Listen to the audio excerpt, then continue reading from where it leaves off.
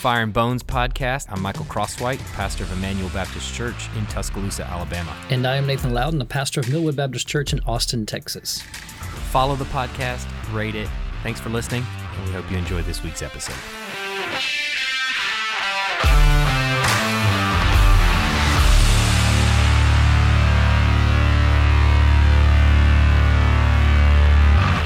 There are some directions I did not see this conversation going, and that was one. that would be one. That would be one. So, yeah. I'm frustrated because I think I left all three of my speaking in tongues books at home that I read last week. So last week I read. Then we can just have a discussion. Wait, what do you have? What did you pull up? What's that? What? Yeah. What's that? Let's just, as you pull your reference book out.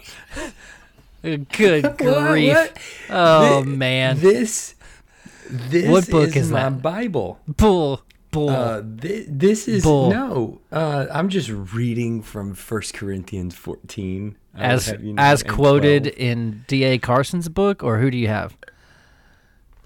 I mean, okay, it is. There it is. It's not D.A. Carson's book.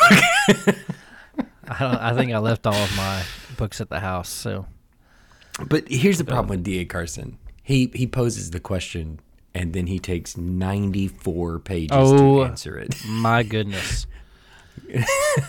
if he means showing the Spirit is, love, joy, peace, patience, and that's the fruit of the Spirit he wants to show, then yeah, the man has more patience, and he is helping us develop fruit of the Spirit of patience. I mean, that you talk about a technical were the tongues book. at Corinth? Were the tongues at Corinth real languages or something else? To put the matter in technical terms, and then he just goes on for forever. It's a very technical book. It's not a book I would just put in anyone's hands, and I had some trouble following some of his arguments as well, just because of their length and sometimes the technicality. But I appreciate. So D.A. Carson is basically doing a word study, is how I understood his book.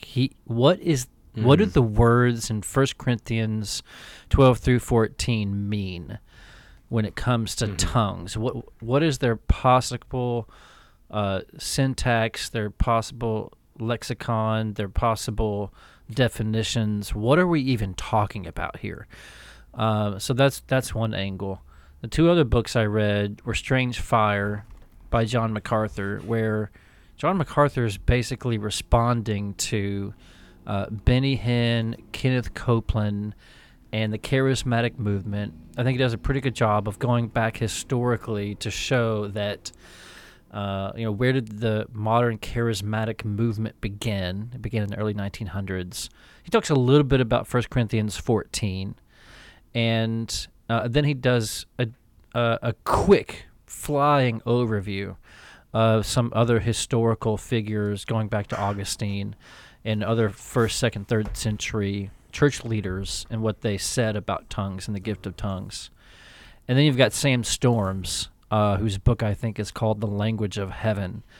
And it's funny because his book started out the way I think so many people start out the conversation of tongues who have a favorable view of its existence and usage.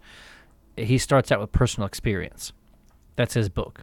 His entire premise is, he deals with Scripture, and it's Sam Storms, but his premise is built on, I prayed for it, I did it, I know it's real.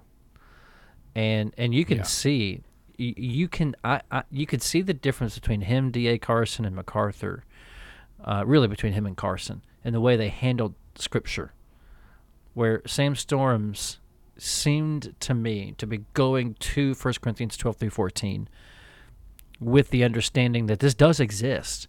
We just need to kind of understand it in a 1 Corinthians 12 through 14 way. And that's hard because, Sam Storms is a well-educated, his book, Kingdom Come, on millennialism was excellent. even if you disagree with it, it's an excellent work, I think, on handling with Scripture. So it was kind of strange in this case to see him that way and see the book that way. But that seemed to be my perspective. So, well, I am in the middle of two books, and neither one of them have to do with tongues. So, so I am looking at Scripture, and I want to be convinced. I want to be convinced that what Paul is talking about here are actual language. Is that what you're saying? That the tongues in 1 Corinthians 14 are actual terrestrial language, earthly language? You're not suggesting that I'm not reading the Bible. That's not what you were saying, right? Like I'm reading all these books, but you're reading the Bible. That's No. Okay. I'm in the middle of two other books, and neither one of them have anything to do with tongues. Books. That's what I'm books in the Bible. You mean? Okay. No. I'm in the middle of two other books? books, one ancient, one modern. Okay. The modern one is Expository Exaltation by John Piper. Yeah. The ancient one is Richard Sibb's The Bruised Reed. Yeah. Nice. So, and that one is a slow read for me. So I basically take my kids to Taekwondo and I sit in the lobby and read it. But I've been reading Expository Exaltation a lot more lately, and it's thoroughly enjoyable. So I haven't done any work on... This is coming up in my church because we're going through the book of Acts. So it's going to be coming up more and more. Yeah, I've got a couple course. questions on it already. I've already preached through Acts 2 and that first speaking in tongues where everyone heard Peter and the other apostles, I think probably the other disciples, speaking in their own language. So we're going through the book of Acts. I think that's bringing it up for us. People are going to be asking more questions. I did not make the contemporary speaking in tongues. I didn't really bring that up in Acts 2. When I preached through it, I talked more about what Joel 2's point is about speaking in tongues, which was they're there mightily proclaiming the works of God, which are primarily in Jesus Christ. They're witnesses to Christ. And the fulfillment of this in Acts 2 is so all who call upon the name of the Lord can be saved. So I preached a message about salvation and that this is happening so that the world and us now can be saved. That's what tongues was for. It's fulfilling Acts 2 to bring salvation, or Joel 2 to bring salvation. So we didn't really get into much about, is it continuing? Does it exist today? What is it? We just kind of left it there in its context, let it do what it originally did to the original audience, and then by extension to us in salvation. But we didn't really get into it. And probably because we're not preaching 1 Corinthians 14 or even Acts 10 or 18 yet, where the other occasions of speaking in tongues come. And so we probably will then to some degree. But I would say in most Baptist churches, unless you are preaching Acts, you're not even going to talk about it. Unless someone's coming from a background or they're reading it in their daily reading, it's not going to come up. Fair? I mean, you've been there. How long at your church? Does it even come up in your church? You preach through Matthew and other books? Only sparsely. Like last week, we are doing a building block. I'm doing a building block on overview of the New Testament. Having done the last 2 quarters were overview of the Old Testament. So for 26 weeks, we went through the Old Testament. Now for 26 weeks, we'll be going through the New Testament. And we're in Acts.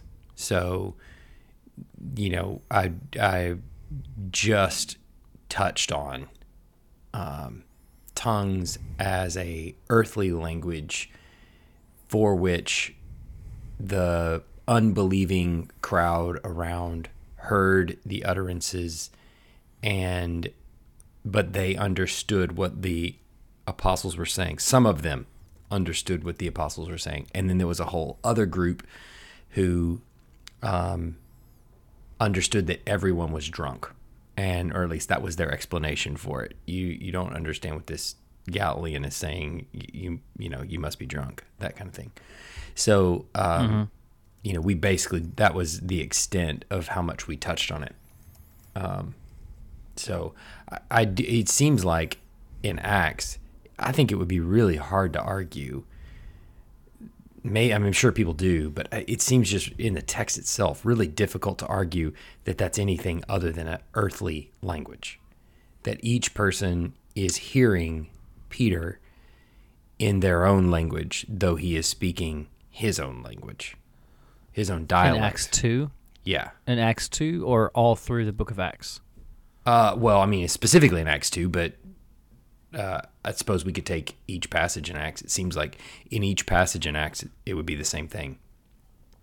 There are those who would argue that there was the fullness of the array of possible tongues, both earthly and heavenly and personal and all those things present in Acts 2.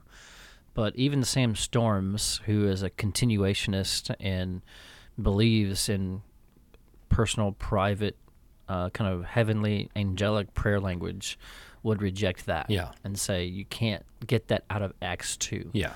But he would say you see that potentially for the first time in the book of Acts 10 and 18 when others are speaking in tongues. Mm-hmm. And it's a bit of a circular argument there because he's saying that that in Acts 10 and 18, when others who are, Gentiles or those who are not apostles or not that 120 disciples, when they're speaking in tongues, it never says that they actually spoke in other languages, and other people in foreign languages to them heard them preach the gospel. It never says that, and I'm like, that's a non-argument about a non-statement. Like, what do you mean by that? Because for Sam Storms, that means that these experiences of tongues are something other than Acts 2, because the same thing isn't happening. And I think one of the things that MacArthur pointed out was really helpful is Luke actually wrote Acts after Paul wrote 1 Corinthians. And Paul and Luke traveled together. So you see between Luke and Paul in the book of Acts. Mm-hmm. Luke would have known about the controversy of Acts at 1 Corinthians when he wrote the book of Acts. So when Luke wrote the book of Acts, he starts with tongues in chapter 2. Luke doesn't ever give us any other rubric or any other definition of tongues than Acts chapter 2. He never does that positively. Right. Yeah, he doesn't say that they're speaking in foreign languages in Acts 10 and 18. Right. But he doesn't say that they're not either. That's actually the problem, is that he doesn't come back out and say, and they were speaking in tongues, which was something totally different than Acts 2. So understanding that me, there's kind of this has to be one of the most compelling arguments, just in terms of studying the Bible itself, is typically the author of a biblical book forms his lexicon, especially early on, but throughout the book. And unless he updates the lexicon, then you kind of have to keep the same meaning, right? So he says... Exactly. He says Paul's going through his epistles. He doesn't redefine the word gospel every time he refers to the gospel. Right. So like he's defined it. Right. In 2, I just want to read this, or part of it at least, so that we can kind of have a base of understanding Acts 2, where we're talking about. So it says... 2, I'll just start at 1. When the day of Pentecost arrived, they were all together in one place, and suddenly there came from heaven a sound like a mighty rushing wind, and it filled the entire house where they were sitting. And divided tongues as of fire appeared on them and rested on each one of them. And they were filled with the Holy Spirit and began to speak in other tongues as the Spirit gave them utterance. Now there were dwelling in Jerusalem Jews, devout men from every nation under heaven, and at this sound the multitude came together, and they were bewildered, because each one was hearing them speak in his own language. And they were amazed and astonished, saying, are not all these who are speaking Galileans? And how is it that we hear each of us in his own native language? Parthians and Medes and Elamites and residents of Mesopotamia, Judea and Cappadocia, Pontus and Asia, Phrygia and Pamphylia, Egypt and the parts of Libya belonging to Cyrene, and visitors of Rome, both Jews and proselytes, Cretans and Arabians, we hear them telling in our own tongues the mighty works of God. And all were amazed and perplexed, saying to one another, what does this mean? But others, mocking, said, they are filled with new wine. So it seems, it would be really difficult to argue that what's going on there is not the native languages spoken of the Parthians, the Medes, the Elamites, Mesopotamia, whatever. He goes through and lists all the places where people are from, and obviously they have different languages, and yet they are all understanding, and they say, we are all understanding. We hear them telling in our own tongue. So we know he's a Galilean, and we can see that he is speaking, he is not speaking, the Arabian language, or he is not speaking the language of the Elamites or the Medes. And yet each of us understand him alike. And obviously that's not happening for everyone in the crowd, because there's some people there who hear what the, whatever Egyptians or, people in Libya belonging to Cyrene and those areas are going, you're drunk is what, obviously people here are drunk. They think they understand what he's saying, and this is all just nonsense. But I think that's the point, right? Is that like you kind of have to say it's very difficult to conclude anything other in Acts 2 than that Peter is speaking in a Galilean dialect of Aramaic and is preaching, and every person there from many different countries is hearing him as if Peter was speaking in his own language, in the language of the hearer. And then Luke never updates that lexicon for what speaking in tongues is. He never tells us later that, oh, by the way, this now was a heavenly tongue, not a native language. And that's a compelling argument. And I would say that goes all for Paul. That goes all the way through his letters to 1 Corinthians. That he never has. Let me rephrase that. He doesn't introduce any new definition for what tongues means. He doesn't define it a different way. Absolutely. People will kind of imply from the way Paul talks about tongues in 1 Corinthians 14 that he's dealing with people in Corinth who are experiencing ecstatic utterances, personal, private prayer languages, or languages which are unknown to any man, unknown to anyone on the earth. So I think most people, like I said, Sam Storms engages with one or two guys who want to say Acts 2 is saying something else, but most people, even continuationists, those who believe tongues still exist and is operating today, that there's not really a dispute about what Acts 2 means. There's a little bit of dispute about what Acts 10 and 18 means, when those people passed, one level past the apostles, speak in tongues, and out geographically away from Jerusalem, when they speak in tongues. There's some dispute about that. But mostly it's in 1 Corinthians 14 where people begin to assume that Paul has a personal, he's responding to people who are speaking in personal languages to God, which are unknown to them and which are unknown to any man. Yeah. So should I just read 14, 1 to, 25? It's 25 verses, but it'll help us kind of maybe talk about the text itself.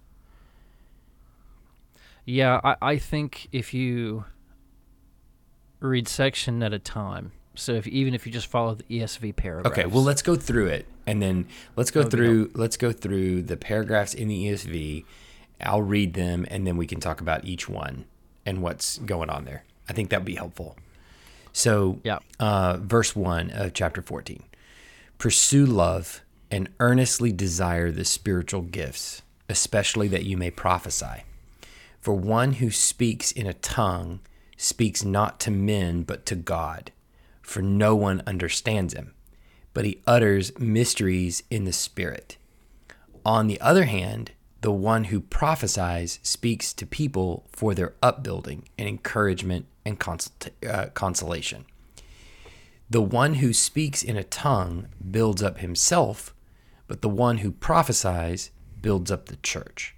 Now, I want you all to speak in tongues, but even more to prophesy.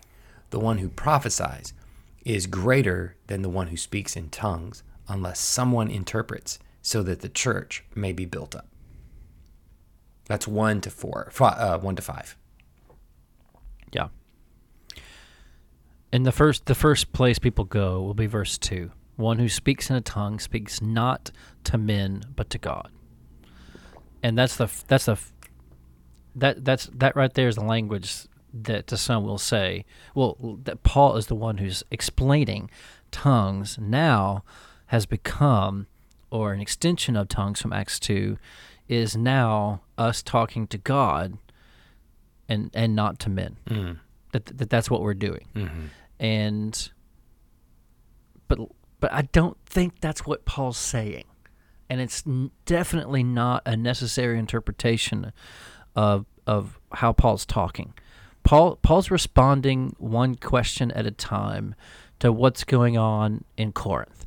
And even though Paul doesn't begin chapters, at least 14, with, like you wrote, as the thing you wrote about, I want to get to that. Even though he doesn't do that, it's clear that this is going on, and he's been asked for help to speak into this with apostolic authority. Mm-hmm.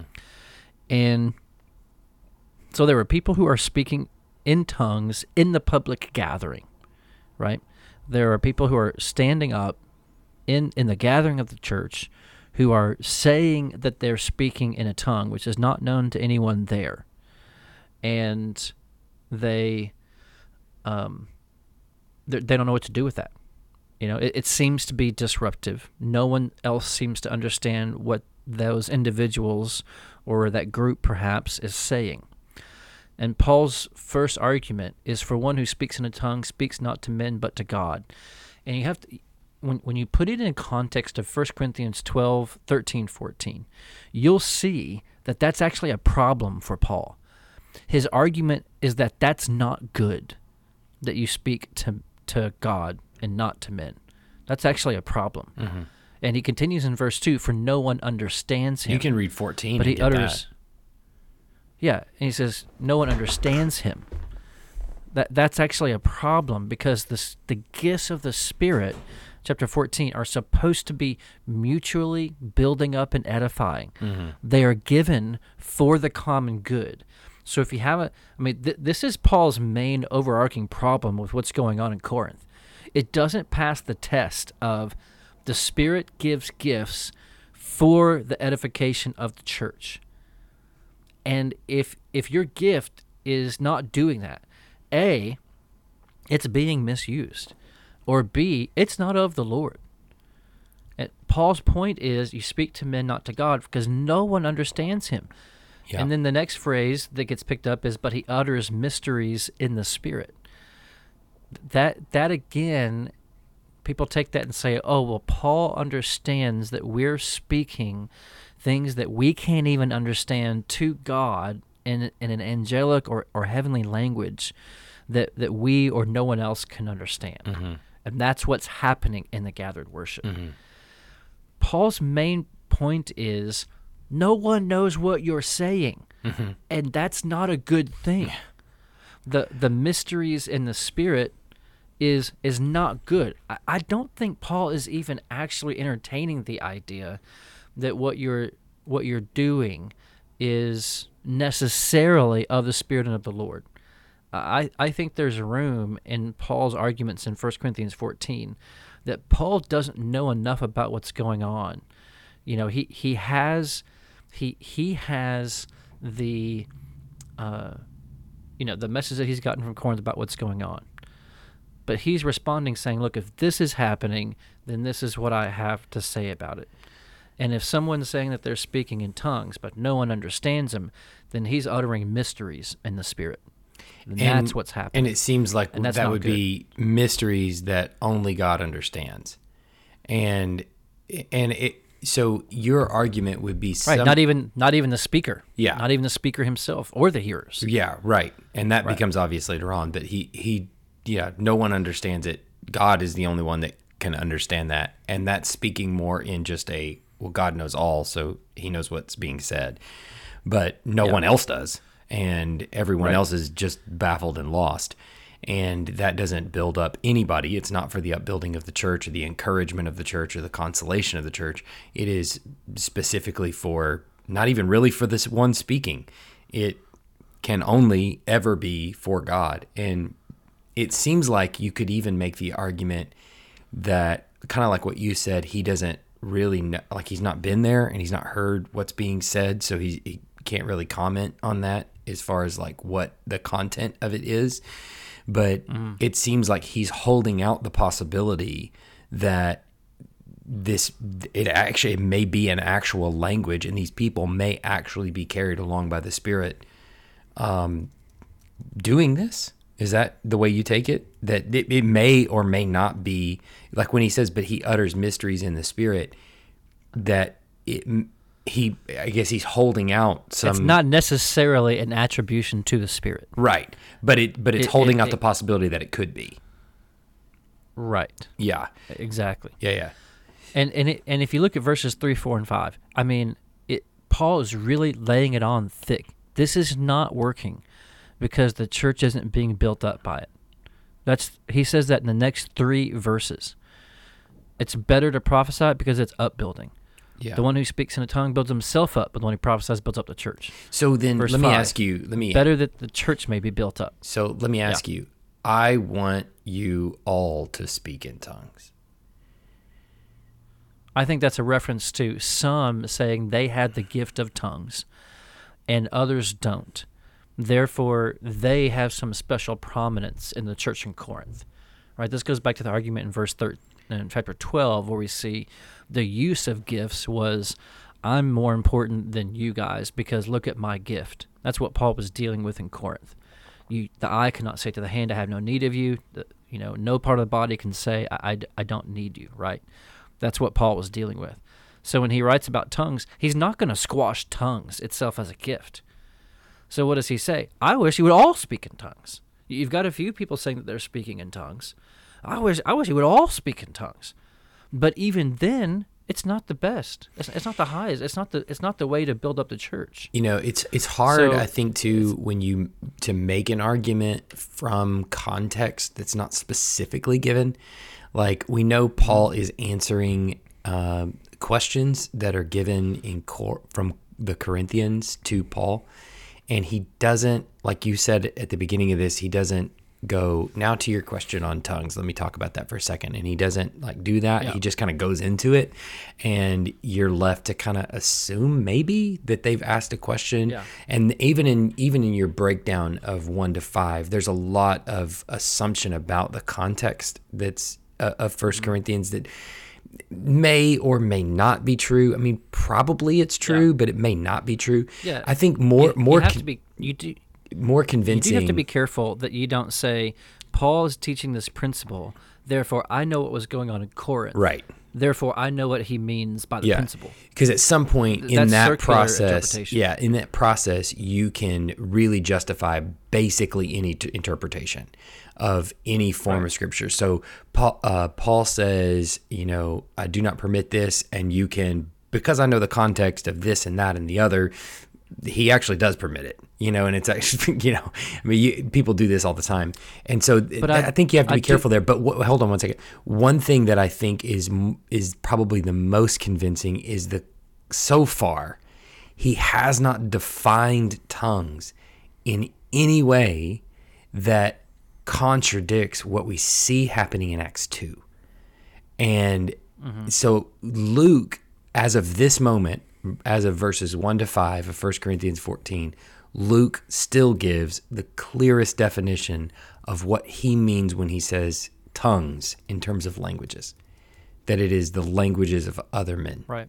So far, there's been no update to that. Now, as we go on, we might see something different, but I think it's going to actually be reaffirmed through Acts 14. So he has no other definition in mind. All right, let me read 6. And back to what you were saying, I agree with what you're saying about the circular arguments. You have to be careful, but it is helpful to think if Paul is speaking on this rhetorical, principial level about what's going on in the church, it's not wrong to try to gain some implications about what was actually going on in the church, right? Which would help us see, is it necessary from Paul's principle that what was happening in Corinth was angelic, otherworldly, non-human language? So to use two technical terms, one would be xenoglassia, which would be languages of earthly men and nations. The other one would be glossolalia, which would be tongues, ecstatic utterances, languages no one understands. The kind of stuff that you experience in charismatic movements that no one understands what they mean, unless there's obviously an interpreter to their belief. But Paul doesn't seem to redefine that anywhere. And I think if you take the Acts 2 definition of tongues and you run it through 1 Corinthians 14, it doesn't struggle against 1 Corinthians 14. It makes sense. Yeah. Okay, let me read. And in fact, what makes sense is that, before you read, is that the Corinthians, they don't know. Right. They're confused about tongues. Right. And instead of having some good firm grasp on a post Acts 2 new form of tongues, they don't know what they're doing. And in fact, there's some who could be not Christians or trying to usurp the church by upsetting its order, by being proud, by trying to gain a place of prominence for themselves. And Paul's basically calling their bluff, saying if it's not building up, it doesn't pass the test, guys. Well, is it tongues or not? I'm just telling you that it doesn't build up. You can't even pass that test. So something's not right, guys. Okay. See, verse 6. So go ahead, 1 Corinthians 14:6. Yeah. Now, brothers, if I come to you speaking in tongues, how will I benefit you unless I bring you some revelation or knowledge or prophecy or teaching? If even lifeless instruments, such as the flute or the harp, do not give distinct notes, how will anyone know what is played? And if the bugle gives an indistinct sound, who will get ready for battle? So with yourselves, if with your tongue you utter speech that is not intelligible, how will anyone know what is said? For you will be speaking into the air. There are doubtless many different languages in the world, and none is without meaning. But if I don't know the meaning of the language, I will be a foreigner to the speaker, and the speaker a foreigner to me. So with yourselves, since you are eager for manifestations of the Spirit, strive to excel in building up the church. Maybe the strongest feather in the cap of the I'm telling you, man, language of earthly language. Paul is so strong here. I think often we kind of think Paul's just kind of having a nice kind of argument, but I think he's pretty sharp here. Even if lifeless instruments, like the flute or the harp, if they don't give distinct notes, how will anyone know what is played? I mean, you guys are worse than a flute off key if this is your use of tongues. How's anyone going to get ready for battle, guys? So it is with you. If you're giving speech that's he says at the end of verse 9, you're just speaking into the air. So for those who want to go back to 1 Corinthians 14:2 and say, hey, we're talking to men, not God, right? That's what we're doing. The very same people who are talking to men, quote unquote, but not God, Paul comes to them later in verse 9 and says, you guys are just speaking into the air. It's the same group, which helps us understand what 14:2 was actually really pointing to. Not that you have a special relationship with God that others don't, but that you're speaking into the air. That kind of talking to men. God, in other words, only God is the one who could possibly know what's going on, and that's not a good thing. And again, the conclusion in verse 11 is the same. If I don't know the meaning of the language, I'll be a foreigner to the speaker, and the speaker will be foreign to me. I mean, just like when we go to China, when we go to Romania, when we go to the Middle East, and you sit down at a table and you listen to two other guys talking, you have no idea what they're saying. You're a foreigner. You are totally outside. So it is with you. And here's where I think Paul's getting onto what he does know is going on in the church. Verse 12. So with yourselves, since you are eager for manifestations of the Spirit. So he understands that there's a people who are eager for this kind of manifestation of the Spirit, and who are exalting that particular manifestation of the Spirit and exalting it above other manifestations of the Spirit. And Paul's bringing that back down and saying, you're eager for the manifestation for the Spirit, strive to excel in building up the church. And Paul's point was, you can't do that if you guys are talking in tongues the way you guys are doing that in the church. You can't. So you should strive for this. You're eager for the manifestation of the Spirit, but you should be striving to excel in building up the church. So Paul really isn't entertaining. He is giving some permission, if you will, again on a principle level in 1 Corinthians 14. But he is definitely directing them away from whatever use of tongues they're doing in 1 Corinthians in the gathered church. Because it's not the highest. It's not the highest form of love. And it's not the end of the gifts of the Spirit, which is actually to build up the church. And so far, if we look at verses 1 to 12, so far of 1 Corinthians 14, there has been really nothing to overthrow Acts 2 and to change the definition of what Luke gives so far. No, and in fact, I think Paul's beginning to allude that part of the problem is that in Corinth, they have begun to do that. And it's not good. It's a problem. Yeah. And they begin to think about tongues like that and talk like this is the first case of the charismatic misuse of tongues, potentially. In Corinth. Right. And Paul's actually responding to it. Right. Because they're using tongues like it's not supposed to be used and understood. Yeah. Like that's the point that Paul's replying to. Yeah. Yeah, and I think that's fair to say. What might be maybe the most helpful, if it is contextually true, and I don't want to presume that this is the context, but it's possible that people there are claiming that they are speaking in a heavenly language, and that might, having that as the context might inform why he speaks the way he does.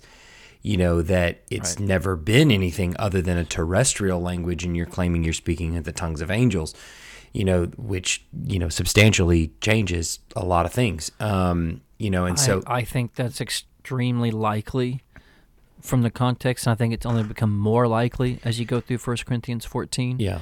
That, what is this guy doing in the church? Well, I'm speaking. He says, I'm speaking in tongues. This is a manifestation of the Spirit. Well, and the church is going, wait a second, what's going on? And whether or not this doesn't make sense. Whether or not there is this sort of heavenly language that's legitimately being spoken or not, I would say so far in 1 Corinthians, I have, he utters mysteries in the Spirit. He speaks not to men but to God. Those two phrases seem like really scant evidence to overturn what we find in Acts 2 as speaking in tongues. Yeah. Right? Like that would seem to me to say that's precious little in the text to when overturn Paul says a very clear established Right. passage of Acts 2. When Paul says you're speaking into the air in verse 9, he's talking about the same people doing the same things. Right. And in the context, it's a problem. Yeah. It's not good. Yeah. So whatever's happening there in Corinth, Paul is trying to undo it Right. by his apostolic authority about what tongues, and he actually is going to define what tongues is and what it's for. Yeah. Okay. In chapter 14. Let's look at verse 13. Therefore, one who speaks in a tongue should pray that he may interpret. For if I pray in a tongue, my spirit prays, but my mind is unfruitful. What am I to do? I will pray with my spirit, but I will pray with my mind also. I will sing praise with my spirit, but I will sing with my mind also.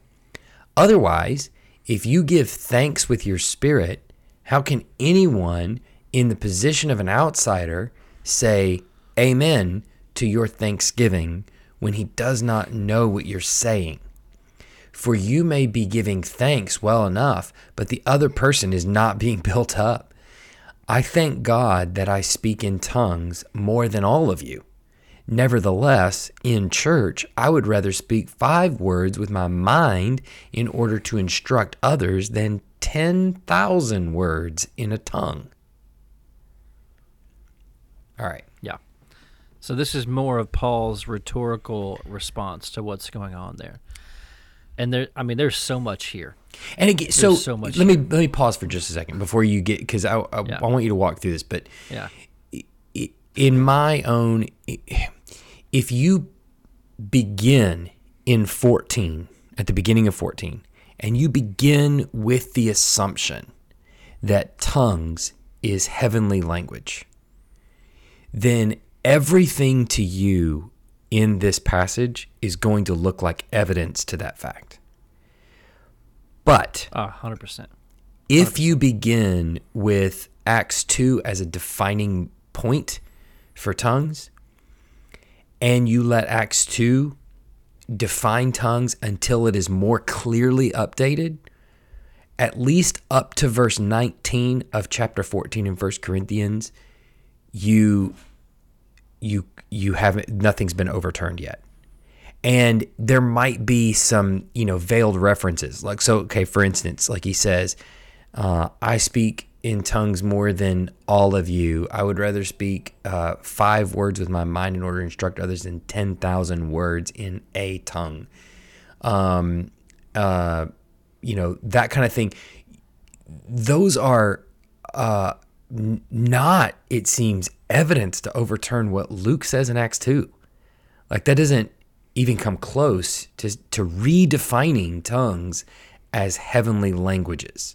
But it seems quite the contrary to not contradict anything Luke says, and in fact support the way Luke defines tongues there in Acts 2. Yeah. Yeah.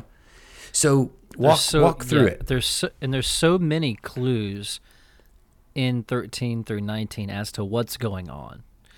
There's more kind of cracks into the context of 1 Corinthians in 13 through 19.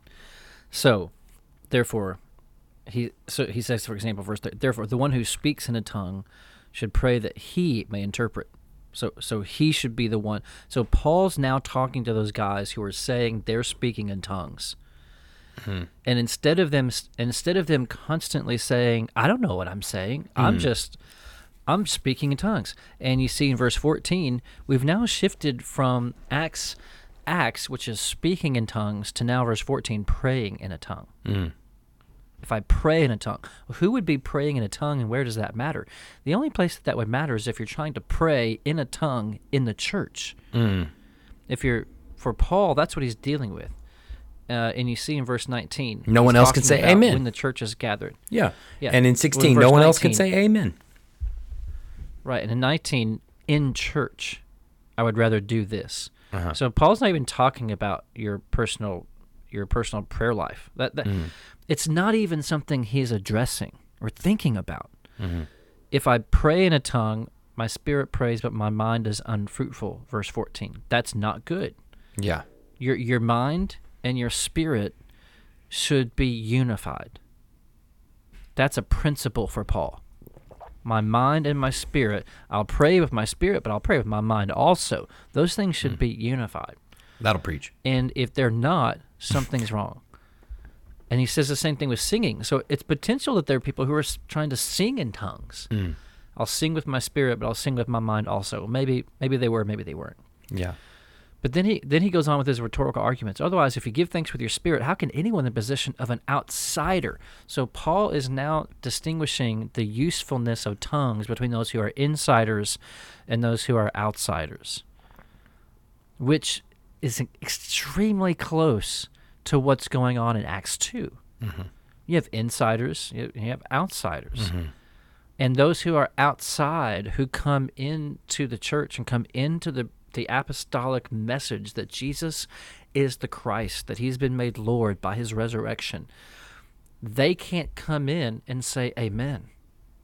Outsiders can't come in and say, wow, good news, yes to that, and agree with you.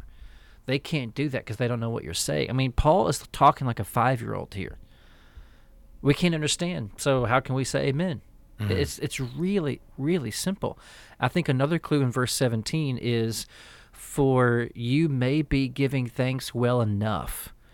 I think there's a clue there that those who are speaking in tongues, or they're actually, they're praying in tongues or singing in tongues, that their argument is, I'm giving thanks to God. I'm giving praise to God. And Paul's saying, you might well enough be doing that. Maybe you are doing that, guys. Okay? But the other person's not being built up, so it doesn't pass the test. I thank God that I speak in tongues. I'm really glad for that, guys. That's really good. However, problem is, in church, I'd rather speak 5 words with my mind in order to instruct others than 10,000 words in a tongue. Paul's not even necessarily saying what you guys are doing is tongues. I love it. Keep it up. He's talking about tongues in principle and saying whatever you guys are doing is not passing the test of mutual edification. And it's actually beginning to allude to the fact that this isn't Acts 2 tongues at all.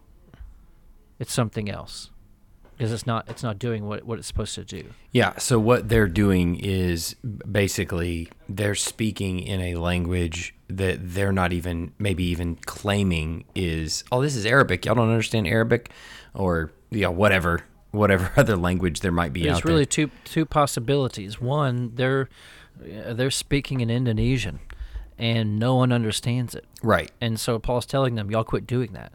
Right. Or what I think seems more likely is that they're saying, hey, I'm speaking in tongues, God, and tongues itself actually becomes a thing. Like a language called tongues. Right, I'm and doing that they tongues that has angelic origins. Is that fair? And it has no earthly roots in languages known to men. So in other words, that part of it that could explain, if that's what's going on in the text, that could, or in the context I should say, that would explain why the confusion for so long over this chapter is Paul is referring to the speaking in tongues being a heavenly language, but he's not validating it at all. He's not validating it. Right. So if that's what Paul thinks is happening, he's saying it's a problem. Right. If that's what's happening, he's saying like, well, that's pointless. Why would you do that? That doesn't make any sense inside of a worship service, and it doesn't help anybody.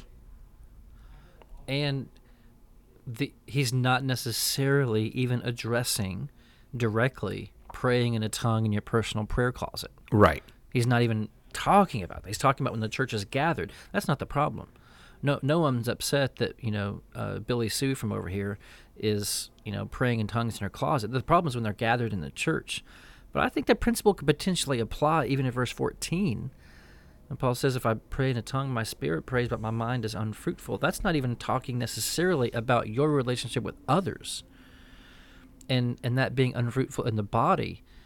He's saying my mind is, my own mind is unfruitful if I'm praying in a tongue and my spirit prays. My mind is unfruitful. So Paul is breaching the mutual edification scope and talking about your personal experience as well, saying this is what it's like for you, and it's unfruitful. Yeah. Okay, But here's the thing that will happen. Sam Storms and others will say it is extremely fruitful. It is extremely fruitful. And my personal faith and my personal experience with God. It is fruitful in that I've never felt the presence of God like that. It's fruitful in that my faith is stronger now that I've spoken in tongues. Yeah. It bears that kind of fruit. Yeah. And I think therein lies some extreme danger. Yeah. My confidence in my salvation, my confidence in the nearness of the Lord is not centered on Christ. Yeah. But in my experience of a gift of the Spirit. Yeah. That's not good. Yeah. It's not a good direction to go. Yeah. And it would be contra the very point of Acts 2 preaching, which is the manifestation of the Spirit leads to the preaching of Christ, and they all confess and believe in Jesus Christ as Lord and Savior. And that becomes their confidence. Tongues was always a means to confidence in Christ in Acts 2. Yeah. Let's go to the next bit, because this is a pretty lengthy passage. So let's keep going. Brothers, do not be children in your thinking, be infants in evil, but in your thinking be mature. In the law it is written, by people of strange tongues and by the lips of foreigners I will speak to this people, and even then they will not listen to me, says the Lord. Thus tongues are a sign, not for believers, but for unbelievers, while prophecy is a sign, not for unbelievers, but for believers. If therefore the whole church comes together and all speak in tongues, and outsiders or unbelievers enter, will they not say that you are out of your minds? But if all prophesy, and an unbeliever or outsider enters, he is convicted by all. He is called to account by all. The secrets of his heart are disclosed, and so, falling on his face, he will worship God and declare that God is really among you. This may be the strongest. I don't know. It keeps building and building. Yeah. I mean, Paul just called those who are speaking in tongues in the church and claiming to speak and pray in tongues infants. Yeah. So let's back up for just a second. He's basically saying grow up. Let's talk culturally for just a second, because whether it's Corinthian culture or our culture now, this is probably the most stinging rebuke of the idea of having charismatic services where there is, nothing but the speaking in tongues and the rolling on the floor the and idea the charismatic. That everyone is speaking in tongues. Yeah. What if everybody could do it? And Paul takes it and says, okay, let's imagine that everyone is. Now, have you ever been in a charismatic service like that? I mean, you grew up as a son of a Baptist preacher, so I don't know if you really Multiple. have. Okay, so Assemblies of God, Pentecostal, others. I went to a school when I was a kid that was kind of funded by a charismatic church, and we would have charismatic chapel services. And I remember specifically one service. I was probably 6th or 7th grade. I can't remember. And I was just sitting on the pew, and all of a sudden everybody's rolling out on the floor, speaking in tongues, laughing, and doing all kinds of things. And I am me and one other Baptist kid, and he was like I think he was a junior. He was older than me. And he and I are both kind of sitting there going, we're back. I don't know what this is. This is not something I'm familiar with.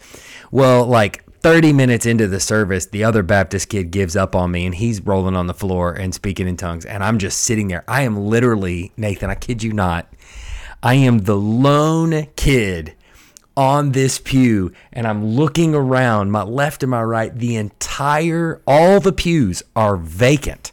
Everybody in the service is on the floor, speaking in tongues, laughing, all kinds of things. And I am just sitting there. It is the most awkward thing you could ever possibly imagine.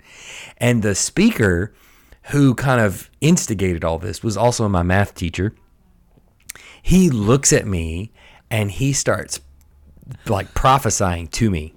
And I'm crying because I'm like, what is going to happen to me? I have no, and I think he saw me crying, thinking that I was with him in this whole deal, like I'm agreeing with him, and I'm the emotion of the moment is getting to me, and I'm actually going, I am terrified right now. These people are going to kill me. I don't know what's going to happen.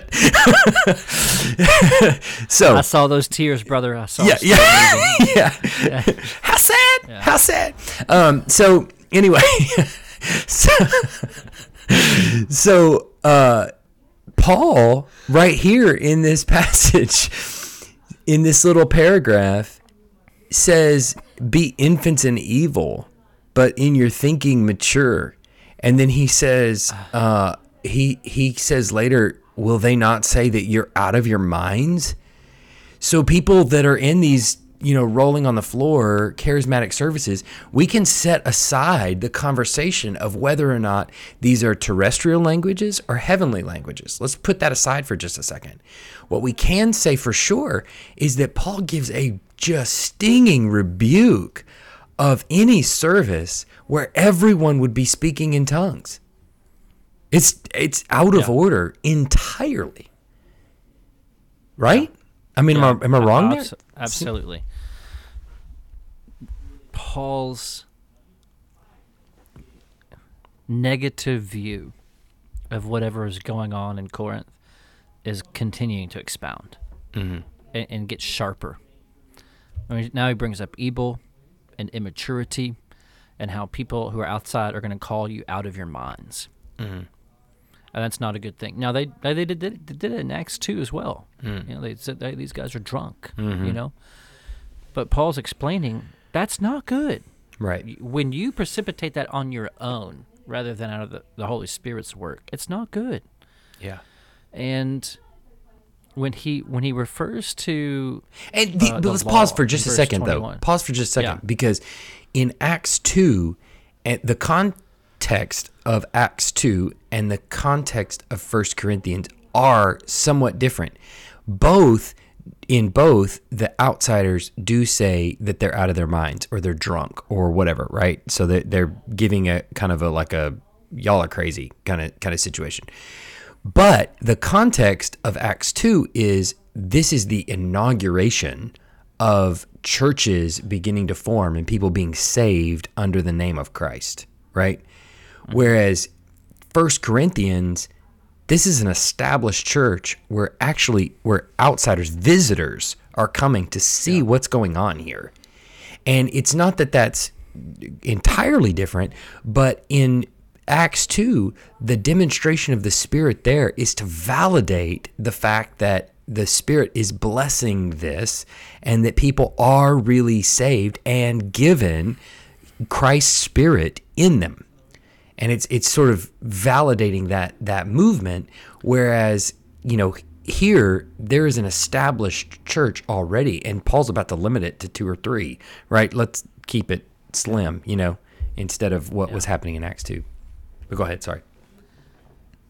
Yeah, there's so much that's happening in Acts 2 besides just the function of tongues, because biblical theological stuff, couldn't hear. Yeah, there are temple implications that the wind and the fire is coming to fill them, like on Mount Sinai, like in the temple.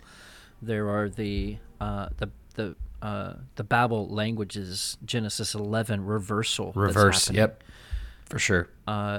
There is the day Pentecost is the festival of harvest. Right. Jesus was crucified on Passover. He rose from the dead on the day of first fruits, and now 50 days later, the Spirit is arriving on the day of Pentecost, which is the bringing in of the summer harvest. the first bringing in of the summer harvest, which is actually one of the three festivals that required men at least to journey back to Jerusalem, which is why all of these people from all the languages from under the heaven are in Jerusalem. They all came, Right. it seems, for Pentecost. They're all bringing the first fruits of their harvest into Jerusalem for worship. And now they're actually becoming the harvest. Yeah. By hearing about Jesus Christ and being the people of God brought in. Yeah. And that's what's happening in Acts 2. And Paul actually, when he says in the law it's written, by people of strange tongues, by lips of foreigners I will speak to this people, that's actually a condemnation in Isaiah chapter 28. Yeah. I'm going to come and people of foreign languages are going to speak to you guys, and it's going to be a form of condemnation, Israel. Yeah. You're going to listen to them, and you're going to say, Isaiah 28:13, the word of the Lord is going to be to them who hear these things, precept upon precept, line upon line. Here they're little, they may go, all fall backward. They're broken and snared and taken. In other words, they can't hear it. Mm-hmm. And that's speaking in an unknown tongue, Paul is saying in Isaiah 28, that's condemnation. Mm-hmm. And it's making outsiders. Mm-hmm. When tongues is actually this inclusive, this bringing in All right. of people. So when tongues functions to cut off people and create outsiders by being able to not understand, Paul's like, you're doing the exact opposite of the nature of tongues to begin with. Yeah. And you're more like the condemnation in Isaiah 25 than the goal of saving people and people agreeing with you, which is the actual purpose in Joel 2. The people will call upon the name of the Lord and be saved by hearing the gospel in their own language, which what happened in Acts 2. Okay. So verse 22 of 1 Corinthians 14. Thus tongues are a sign not for believers, but for unbelievers. While prophecy is a sign not for unbelievers, but for believers. Okay. Right. So what is he meaning there? Tongues are a sign not for believers, but for unbelievers. There's two ways he can mean that. One, he's referring to tongues in an Acts 2 way that they are themselves a sign. We understand the meaning. We hear the gospel in our own language. But the fact that we heard it from men who don't speak our language is a sign that is accompanying the message that this is of God. That kind of sign. I mean, hearing the gospel is one thing, but hearing it from Galileans who don't speak your language, that's a sign. This is of God. Okay? The other way that it could be a sign is more functional, where they simply recognize this message is how they hear. I would go back to the latter and just say that's the point. The accompanying miracles. So we see this back in Acts 2, really Acts 1 through 5, that miracles are accompanying the apostles in order to validate their message. God attested to the man Jesus Christ through miracles and mighty wonders and mighty works from heaven to attest that Jesus is the Christ. And so unbelievers see these things and they think what they ought to think, this is of the Lord. Or you're out of your mind, you guys are drunk. That's the other way to go. And Paul's saying, look, don't you see how that would be the problem? If you guys are using tongues like this and no one understands what's going on, it can't be a sign for unbelievers. Yeah. It doesn't make people go, wow, this is of the Lord. It makes them go, these people have lost their mind. Well, it's interesting. He says in 21, the verse right before it, in the law it is written, by people of strange tongues and by the lips of foreigners. So that would seem to be terrestrial languages, but other languages than what you speak. Lips of foreigners. Will I speak to this people, and even then they will not listen to me, says the Lord. So it seems like what he's saying is that the law validates this happening to unbelievers, that people in a strange tongue who are foreigners, will speak to you the words of the Lord in your language. And even then, you will not listen to me. So it almost seems to be that he's not, to me anyway, that he's not saying that the tongues are a sign for unbelievers that, oh my goodness, God is real and I need to believe, but quite the opposite. That when someone that doesn't speak your language, visitor, unbeliever, you come into this worship service, someone that doesn't natively speak your language begins speaking your language and you hear it, even then you will not believe. And so it's almost a sign to the unbelieving that your condemnation is justified. Whereas on the contrary to that, if all prophesy, an unbeliever in verse 24 or outsider enters, he is convicted by all. So he hears the preaching, the prophecy, and he is called to account. And the secrets of his heart are disclosed. That's probably the difference between prophecy and maybe preaching, is that there's some insight into what's going on into his life. Maybe, I don't know. But the secrets of his heart are disclosed. And so, falling on his face, he will worship God and declare that God really is among you. The prophecy, it seems almost like Paul is setting up tongues and prophecy as opposites for the purpose of conversion. That tongues don't provide anything for the unbeliever to hear the gospel and believe and fall on his face and worship God, whereas prophecy does. And so my prayer for you is that you would prophesy, because that's how people are going to hear the gospel. They're going to understand the reality of the gospel and how it comes to bear on their life. And they're going to fall on their face and worship God and say, God really is among you, because how else would you know this, right? Whereas the tongue, people, they're just going to think you're crazy, right? Because they may even hear their own language even. And it still is won't convince them to believe in the same way as it's written in the law. Is that a fair reading? Yeah, I think so. It's not. It's much closer to what Paul is getting at in this section than the idea that, I mean, by now, have we not thrown off the idea that Paul has a favorable view of personal prayer language in the church? Yeah. I mean, it's definitely affirming. That's where Paul's landing as he comes to the end of 1 Corinthians 14. All right, verse 26. What then, brothers, when you come together, each one has a hymn, a lesson, a revelation, tongue, or an interpretation. Let all things be done for building up. If any speak in a tongue, let there be only 2, or at most 3. I love that. Only 2. Well, okay, I'll let 3. And each in turn, and let someone interpret. But if there is no one to interpret, let each of them keep silent in church and speak to himself and to God. Let 2 or 3 prophets speak, and let the others weigh what is said. If a revelation is made to another sitting there, let the first be silent.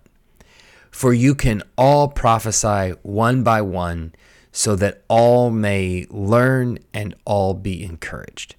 And the spirits of prophets are subject to prophets. For God is not a God of confusion, but of peace.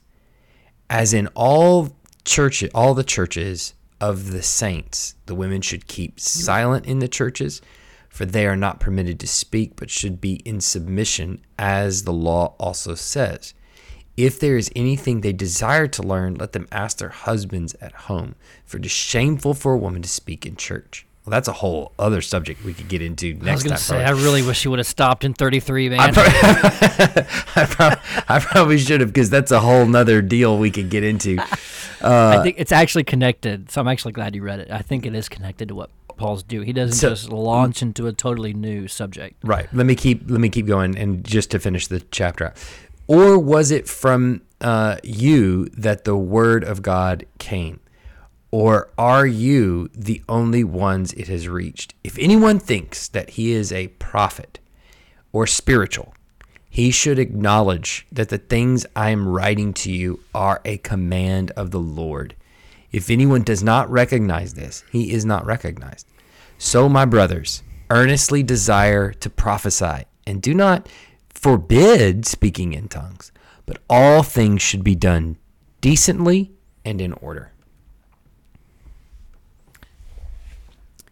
All right. When the people speaking in tongues hear this, and the rest of the church, if they have the guts to apply this, I think it was probably one of the last Sundays the church got together and there was public speaking in tongues, at least for a while.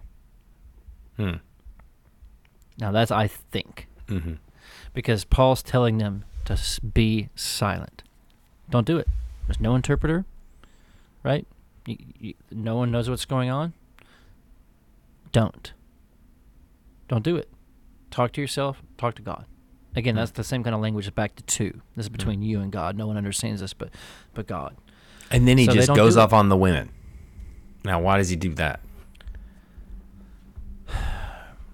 One theory in my mind. and let's acknowledge for just a second. This is a difficult chapter. It's not. Now you're making it. I mean, it is. 1 Corinthians as a whole in a. No, it's not. Never mind. I'm not trying to be cheeky because people have significantly disagreed with this. But I don't want my church to think you can't read 1 Corinthians 14 and get it. No, I don't think it's that. So it's when I say a chapter in the Bible is difficult or a passage is difficult, I don't mean that it's unclear. And I don't mean that Scripture is, or confuse the perspicuity, the clarity of Scripture. But it is to say there is a lot of debate, and for good reason. There are things in it that, that require maybe a thinking about the context of things that might be going on, perhaps some information on the context that we don't know that may or may not be helpful, and then some things in the text that could be taken multiple ways. And depending on what you're thinking coming in, that you could take it one way versus you could take it the other. But I think we have to come down to when the passage is what we feel like is unclear or is difficult, the problem's us. I mean, ultimately, the problem's us. It's not the text itself. It's us being far removed and not, understanding the rest of our Bibles and being able to put it all together.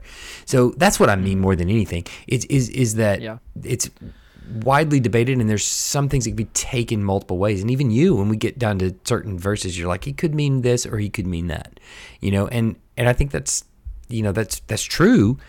It can have multiple takes. Definitely agree. The thing I would push back on that is one of our church members sent me an article this week from Christianity Today, and it's a professor from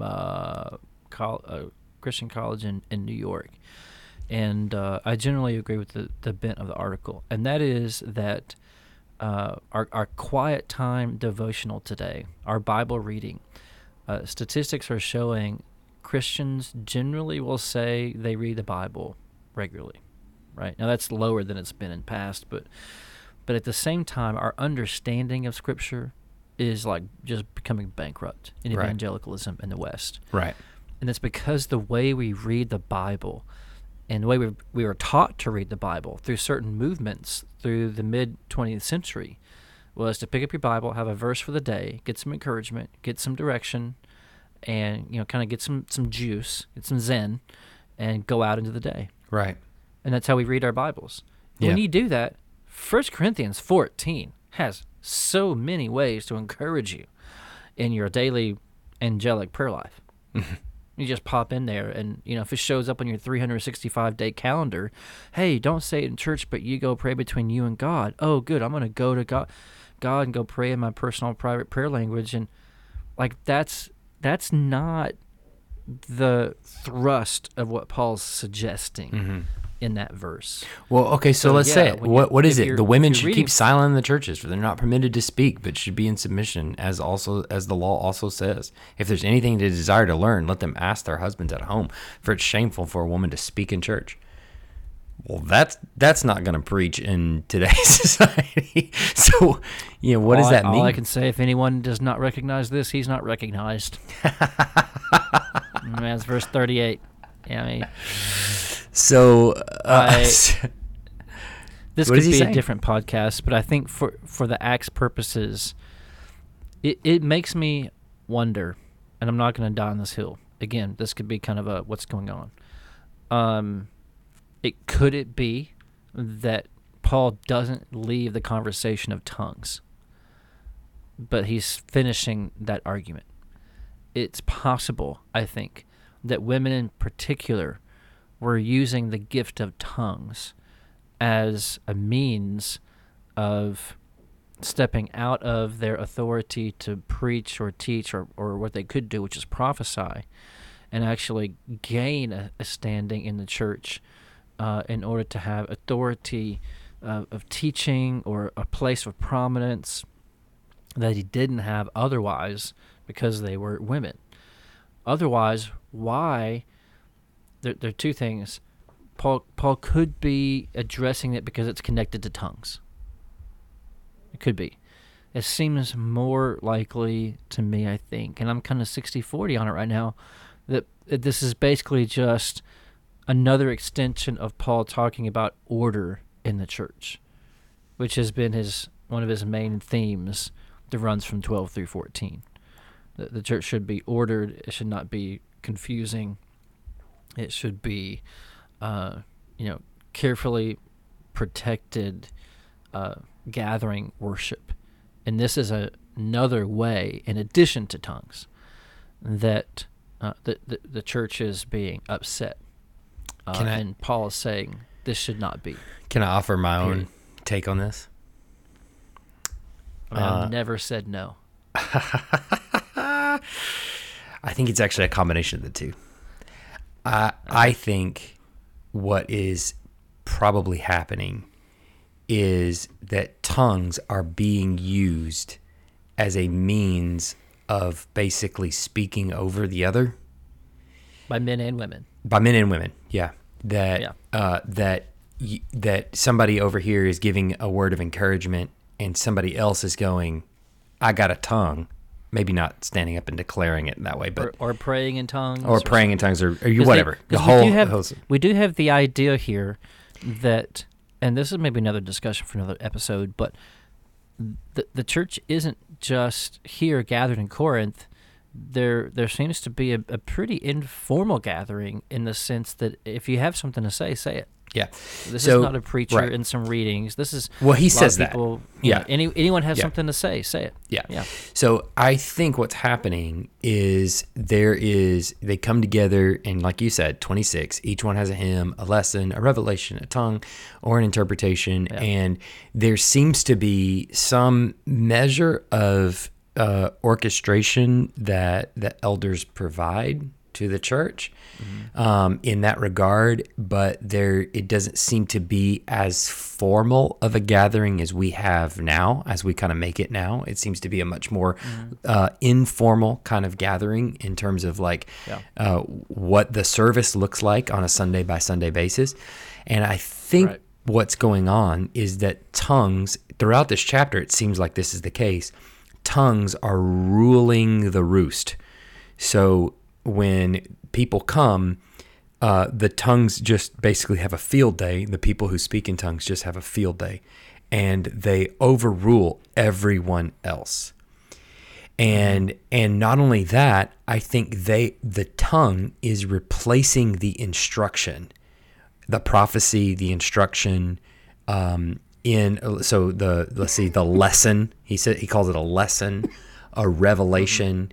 That kind of thing. So the tongue is replacing the prophecy, the revelation, the instruction in the church for the edification of the church. The tongue is overwhelming that, and people are speaking speaking in tongues as a means of instruction, and no one understands what they're doing. But they're saying, well, it's an instruction from the Lord. Here it is, to you, church member.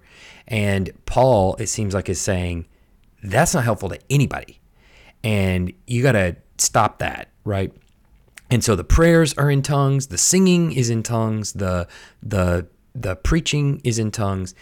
And it seems like when he's talking about the women speaking in the churches, that seems to be in that same way of instruction and correction and rebuke and reproof and building up and all those kinds of things that are being done in tongues.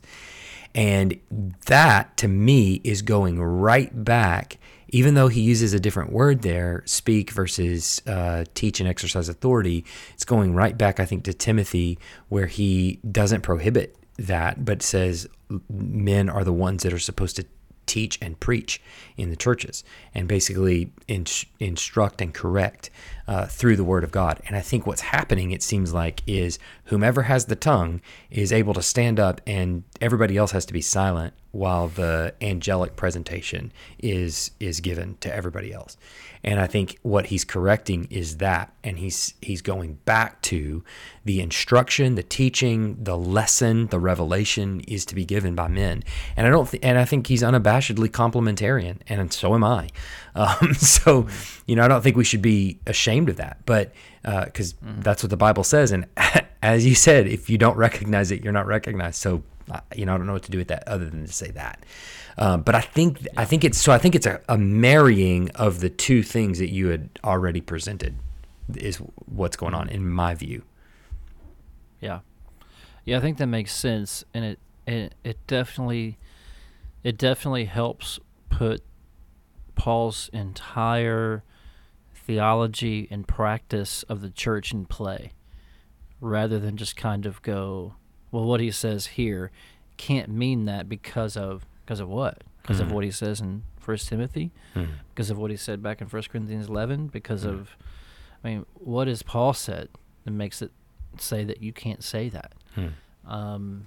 It's a bit of a stretch. Yeah, and when he says it's shameful for them to speak in church, he's going to say, or he says earlier on that they could pray in church with their head covered. They're a culture that practices head coverings, and so he says they can pray with their head covered. So it seems like he can't be talking about the same kind of speaking, right? It seems like he has to say here, he has to be meaning here in verse 35, the kind of speaking that would be tongues, essentially dominance of a form of instruction and preaching. I think that that has to be how you take it. If you're going to balance that with chapter 11, it's kind of they got to be held together at the same time, I think. Yeah. So let me ask you this. With all of that, if we go through, that's all of chapter 14 of 1 Corinthians, and it's long and it's there's a lot to it. But how does that instruct us as Christians? We our conversations typically, we basically started recording our conversations. The conversations that we were having every week anyway on the phone, and everything that we wanted to do with the recording of the conversation, if it helps anybody, is basically to take scripture and apply it to everyday life. And so here I am, a Christian, sitting on my couch, and I'm reading the chapter, and I'm trying to take in all the context. I'm trying to understand the nuances of each verse and understand how that all fits together. And so then I get to the end of this. Things should be done decently and in order. And I close my Bible on 1 Corinthians 14. What am I supposed to do with it? What am I supposed to? How does that come to a New Testament church community, the church that I go to now, Southern Baptist Church? What do I do with that? A lot of things. First of all, if your handling of this as a church member or even as a pastor if your handling of this doesn't seek and help foster and expect from others and mutual building up of the church, it's wrong. It's wrong. So if you can't engage with this in a way that builds up, you could disagree till the sky, as blue as the sky's blue, and have different viewpoints about this. Totally fine. But if you're divisive, and if you look down on others as not coming up to the gifts and upholding the gifts and being less spiritual than you because you see these gifts, you're doing the exact thing that Paul is talking about in 1 Corinthians 12, which is becoming very prideful about your interpretation of Scripture, or about your gifts. So it ought to be a constant humility and preference for your brothers and sisters in how you refer to your gifts, or the gifts in the church, or your interpretation of 1 Corinthians 14. So that would be first and foremost. The second thing is, remember that Paul is the authority here. Not me, not you, and not even your experience. I mean, Paul just laid down his apostolic authority as more authoritative than whatever was going on in First Corinthians. I mean, tracking with that? Like, whatever's going on, whatever people are saying, they're giving thanks in their prayer language, they're speaking tongues from God, they're speaking in the Spirit. Paul says, doesn't matter. I'm an apostle, and I gave you the gospel, and I'm giving you this. And if you don't recognize these things, and if you can't use your gifts for mutual building up of the body, and you can't keep silent, and you refuse to have 2 or 3 go at a time, and you refuse to wait for interpretation, if you won't do that, then I, as apostle, am telling you, no, that's not good. And so submit to apostolic authority. We are called, I, as pastor, am called to pastor a church under the apostolic authority of Paul, who helped give us the gospel. And there's a great illustration. I mean, one of the things, it takes forever to get there, but in D.A. Carson's book, he gives an example of dealing with this in his church. And I think this is toward the end of the book, and it's really helpful. He was like, he had people coming up saying, we ought to be speaking in tongues. We ought to be pursuing tongues. I want to speak in tongues, or things like that. And he came back and said, give me and our leadership 3 months to think about it and study this in Scripture, which is basically where his book came from. And so they did, and they went back to the church, and they had several months of discussion about it. And he said it was helpful to hear what people were thinking, what they wanted from both sides, cessationists and continuationists. And they eventually landed at a place of peace. And they didn't practice those things in the church because I think it did what probably would have happened at Corinth. Is if you want to do it like this, that usually is not what we're talking about. In any of my experiences in any Pentecostal movements or churches, that 1 Corinthians 14 handling of what's going on in the room is not happening, ever. Never seen that. And so it has tended to be meaning that ends up not happening. And I think that's one of the greatest evidences of what 1 Corinthians 14 means and its practical application in the church is there's nothing but Acts 2 tongues out there. Ever. That's right. What it's for. That's what it does. That's what biblical tongues is. Yeah. And that's what's happening in Acts 10. That's what's happening in Acts 18 as well. Earthly languages, xenoglassia, spoken so that other people in other languages can hear the mighty works proclaimed of Jesus Christ, death and resurrection for sinners, and be saved. That's what it's for. And an interpretation so that everybody else can understand it. An interpretation, if you need to, even pray that you yourself would be able to interpret. Yeah. Which I think, just as a side note, helps us understand what was actually happening in Acts 2. These people didn't even understand what they were saying. I'm preaching in Chinese. What are you saying? I don't know. Yeah. But they're hearing the gospel, and that guy's hearing the gospel, and that guy's hearing the gospel. Everyone's hearing about Jesus. Yeah. Anyway, what strikes me too is how frequently Paul and how adamantly Paul comes back in this chapter with Yes, but is it done for the building up of the body? And, you may sit there as you're, reading the chapter thinking, oh, I don't speak in tongues. I ain't never spoken in tongues, and I'm not really even sure what that is. And regardless of where you land on, whether you think this is the tongues of men or the tongues of angels or whatever, he's not just speaking about tongues. He's speaking about gifts also in general. And you can see where the priority of giftedness really is. So if you take that and from 14 and you go back even to 13, what you'll see in 13 is more of the same kind of thing. If I speak in the tongues of men and of angels, regardless, but have not love, I am a noisy gong or a clanging cymbal. If I have prophetic powers, understand all the mysteries and all knowledge, and if I have all faith so as to remove mountains but have not love, I am nothing.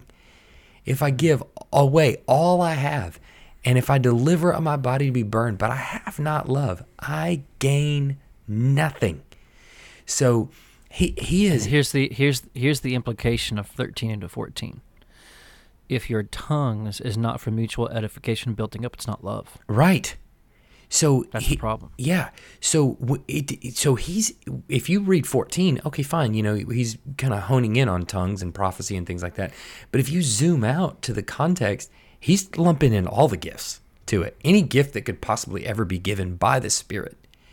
If it's not for the purpose of building someone else up in love and unity in Christ, then it's worthless.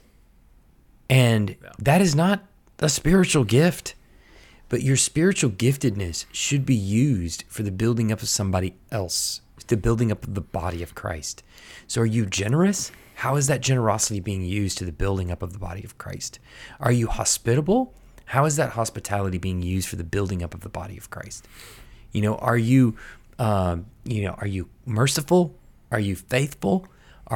Whatever gifting you have, how is it being used to the building up of the body of Christ?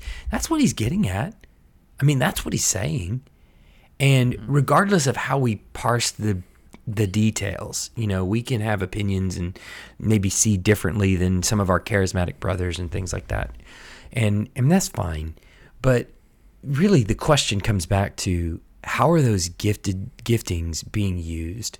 And if they're not being used for the building up of the body of Christ, and if those gifts are being used contrary to the way Paul orders the worship service, then it's not given by the Spirit. Or if it is, it's being sinfully abused. Yeah, and I've been working through my mind, like, what am I going to say to those who, in our church, would say they've spoken in tongues, or they speak in tongues, to put it in the current context. We have rules to follow in 1 Corinthians 14, right? So if you want to say that you're speaking in tongues, we have rules. So speaking in tongues at home by yourself is one thing. Interrupting the gathering to pray in tongues out loud would be another thing. I handle those two things differently. To those who, like Sam Storms, his testimony was that he prayed for weeks every night at 10 in his car in the park at this high school to speak in tongues. And then one night it happened. And he had this experience where he had this out-of-body experience where he was watching himself speak in tongues. He didn't know what he was saying. His body got warm, and he experienced speaking in tongues after praying for it week after week after week. And if my recollection is correct, he hasn't since. I think that's what he says in the book. And that's not true. What he says in the book, actually, now it's come to me, is that he's encouraging people to do it by faith on their own, even before it might be given to them, which is just, I had to read it a few times to make sure that's what it says.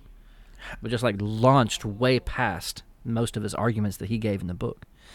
All that to say, I would say if you're not being divisive, if you're in the bounds of 1 Corinthians 14, you're doing something at home, brother, sister, I'd be very careful with that. Very careful with spirituality and trying, lining up, where does this come from? And if you feel like it's from the Holy Spirit, that does not make it from the Holy Spirit. So be really careful. Paul is authoritative. The Spirit has a reason for its gifts, and it's mutually building up. And so I'm just having a hard time finding a category of tongues anywhere in Scripture that is for me and my personal experience. So if that's happening in your life, like Sam's experience, I'm like, what do you do with it? Like, what can you do with it? Can you and certainly tell people this is happening? And so, and here's my question is, how does it actually influence your witness? If you want to use it as a sign, I spoke in tongues, I experienced the Holy Spirit, therefore you should be encouraged about the things I have to say. Yeah. And it gains standing for you to your brothers and sisters to speak to them in English. Yeah. Because you spoke in tongues privately. Like, I'm just... And here's the other thing. Here's the main thing, man, that really, really concerns me. Is our culture, our generation, the last 100 years, and the charismatic movement in the early 1900s, it's morally bankrupt. I mean, it is crazy. And so where does our ideas of tongues come from today? Does it come from Scripture? Does it come from the Spirit? If it comes from that charismatic movement, which started in the 1900s, which really was virtually non-existent before that, it just, what we have today was not there. Then what is happening is just not much different than Finneyism and entertainment. It's not much different than experientialism and Hillsong worship. It's not much different than I'll have more confidence and I'll have closer fellowship with God if I can have this brand, this fresh experience within Christianity, rather than Jesus Christ is my confidence. Right. Jesus Christ and my being born again by the Spirit is the fundamental experience that I have. Right. That gives me confidence that I do have the Spirit of God, that my turning from sin, my turning from idols to worship the living God is the evidence in my life that I am experiencing God, in quotes, that I know Him, that I'm enjoying Him, and that He's real, and I'm in fellowship with Him, that His life is manifest in me. Actually, Romans 6 says, when I'm saying no to sin, that there are other evidences that I am in true, deep, glorious, eternal fellowship with God than having had the experience of this gift. Right. And so that's a great concern for me pastorally, is if someone comes to me and says, I spoke in tongues last night, I don't even know what to do with it. Yeah. I'm kind of scared. It's kind of weird. I don't know, but what troubles me most is when that has its own concerns, is when it's elevated my relationship with God to another level. And that is the problem of the charismatic movement going back to the 1900s, where there's Christianity and there's Jesus, but there's this, and we need to really be praying for this. And eventually, in most Pentecostal circles, this, speaking in tongues, now that is fruit that you're saved. Right. That's how you know that you're a Christian. Right. And that is terrible. Yeah. It's awful, and it's wrong. Yeah. Yeah. So those would be some things. I kind of got off there. Yeah. No, it's fine. I think all of those things are right. I wouldn't add anything to it. And just to say I think the 1 Corinthians 13 and 14, even 12 for that matter, really the whole book is designed as an encouragement to build others up. And in the church body, that's what we should be focused on more than anything else, is using the gifts, whatever gifts those may be, that are given to us for the building up of others. And I think that's an encouragement we can take away and, continue to think about and continue to strive towards. So. Absolutely. And all right, man. I think the last word would be just making sure that Scripture is our test. Yeah. Of our sure. all of our experiences, right? We're talking about we have our alien episodes. Well, everything goes through Scripture. Yeah. Right. Scripture is the way we know ourselves in the world. Yeah. So always keep that in mind. Anyway, it's been good talking, man. Yeah. What are we doing next week? What do we have left to talk about? Mm-hmm. Yep. We'll zoom into verse 30 4 and 5. No, I think I'm good. We're good. we're good there. I think you handled that so well. We'll figure something out. All right, man. See you. All right. Next.